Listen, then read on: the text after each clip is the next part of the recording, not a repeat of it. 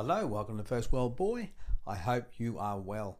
Today I'm really trying to pull in all the different ideas around collaboration and really what works and who I've got to find, people above me or people that are complementary.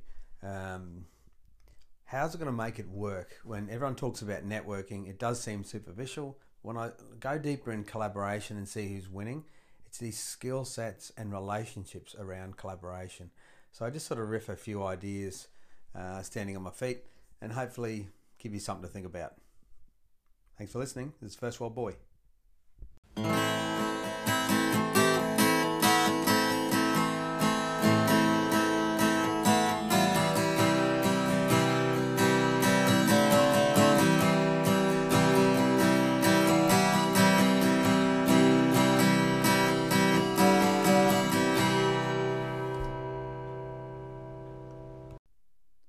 Welcome, this is First World Boy. I'm Will. I'm looking at gaining a simpler understanding of collaboration, and a lot of the times the first thought I think is like networking, but over the years I've noticed networking seems to be fairly superficial, what's out there. And if you're looking at wherever your position is in life, it does seem to me that it's your success seems to come down with your ability to either be a networker, so be fairly superficial, what you do for me, or be someone who builds relationships around collaboration. And whatever path you're choosing, I say for myself, the last business I had, I just worked out who were the decision makers, who had influence. So if you spoke to one person, they could probably speak to 50 in a way they're like a newsletter. And I suppose also when you're looking at your business nowadays is the value we place on the list is because the better our list is, the better we can influence outcomes, also communicate. The greater value a newsletter is, the greater value our communication is. And even with a list, it improves your ability to locate the people to improve the deal that you're working on or the project you're working on. And one of the things I've sort of struggled with in the music industry is a lot of the times we're following just this sort of clear path. You're sort of asking the wrong questions to the wrong people. Or more importantly, I see people that sort of flock together all go nowhere together. And sometimes it's, someone will get a step up, they'll be selfish and sort of sabotage their own journey. Or they'll act out the part of being a musician, but not seriously stepping up to that next level or finding people that are going to push them. Like a good partner, whether it's a wife or a business partner, or a member in your band, will motivate you to go the next level. And if they don't, which is strange, I used to think when you're younger, you think it's like a friend is someone you can hang out and have fun. But as you grow, you start to realise that if you're surrounded by enablers that allow you to do whatever you want, whether that's your dark side, you're being lazy or bad habits or always being a jester, is that ultimately you're probably best to find someone the next level in your life. Someone's going to motivate you to lift your game and move forward. And sometimes that affects relationships. I used to think, you'll end up not maintaining that friendship because, I don't know, you have a falling out about something, but you don't really. It's just sort of, you realise you're walking a different path. And you've got one life, so you've got to sort of put your time and sort of what I notice with people who do well, and I'm not talking the ones who try and flog information to you and products and all that, although that can you're almost better, instead of buying their products, find out who they're affiliated with. So if their success comes from the niche that you're moving in, you're better to put the energy and money into finding out who they know. And I know you hear them say, "Oh, it's who you know," but it's more along the lines of, think of it like, if you're building in music, it seems to me that the ones who do well, they build the other pieces of their vision. So it's said that if you can, the better you sell your vision, the more you're going to, the more defined your vision, the easier it is to attract the right people in your life.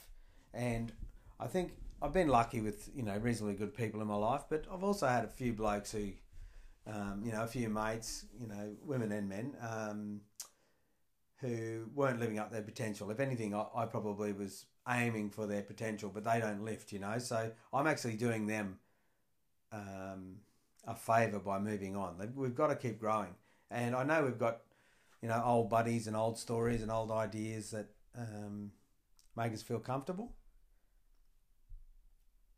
But it seems the ones who win find something complementary. So if you're a musician, say if I'm looking at myself, singer-songwriter, I can see that I'm probably going to need to consider a band, because the biggest, actually let's not go based on money or size. I use that sometimes to explain, to sort of get the point across. But I think ultimately a lot of the successful artists, it's longevity. It's having the ability to earn a lifelong income from your music, because you get those big amounts and you've got more problems. You've got tax problems, working out who's there to support you and who's using you. So it's more really looking at, can you make a lifelong journey in sound? And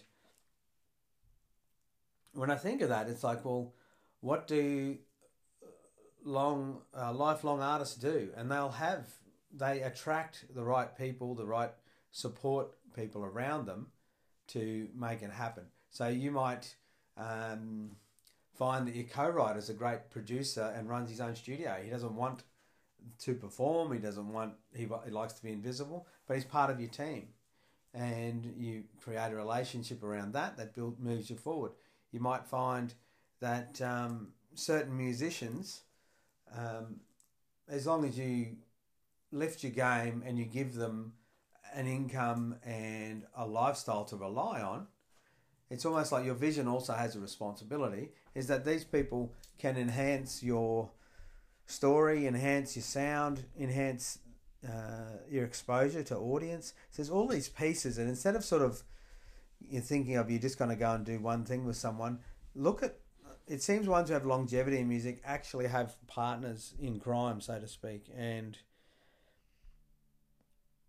a lot of the times the musicians around them, or the artists around them, or the writers, or the sound people, the studio, the business side, the lawyers, they're all smarter than the artists. They're all better in some way. And what they do is they encourage the artist, the creative artist, say myself as a singer-songwriter, I believe that they just help the artist focus on one thing, and it could be a really big commitment, but there's so many little pieces there. It helps the artist sort of move from doing that boring, expedient sort of business side of the creative cycle, and allows him to sort of have courage to do the internal creative stuff, because there's a lot of people that rely on it. It's almost like they tie the two together. So your external, it might be your responsibilities, your internal is that sort of thriving feeling you get from creating your sound. And maybe that's what I have to do, is that all those external things that have to get done, give them to someone else who's really good at it, and then use my energy to concentrate on the creative cycle. And maybe that's the wall that I keep hitting. That's an interesting sort of thing. I mean, a lot of the times I defer people to do work, but then I can, strangely enough, that the pace I've had to do it, or the skill level I've had to do it, a lot of the times you're getting stuck around the bottom. So it's looking at other pressures like budget, but ultimately it still requires that sort of action. So when I hit that wall, it's like, okay, I still need to find someone who's really good at that. And I think living in a small town too, sometimes you look at, say online now, you'll see people really successful somewhere, but they go where the action is. And a lot of the times I have said, like, mine for diamonds in your own backyard, or which is a great story. I think it works, but I think there's certain times that people go where the action are because there's a lot more resources. There's a lot more people like them. Whether you're going to New York or an LA or in Nashville, you've got more resources, more people sort of crammed into the one place. And I know now with the lockdown, people are doing a lot more on Zoom. So that may open up ideas and opportunities for people who are normally tied into their smaller networks, their smaller collaboration circles, that now they'll stretch out a little bit. And I must admit, this year I've been fortunate to speak and rub shoulders with people I would never dream to meet in the music industry. And I think that's because they can realise there's a massive change and they're at the top. So they're seeing things. But at the same time, they're consolidating and competing for where the attention is, even in a reduced marketplace, because they know how to play the game. I'm going to head off now. I'm really going to look at how I can improve playing the game and start to look at the pieces about the different artists I'm seeing, how I can work with them. I know I can do everything, but it's almost like if I do it all myself, I'm not building a list, I'm not building a community, I'm not building a broader base to stand on. And that's really something I've got to learn how to do. And my belief is that music's going to be able to help me make that change in me.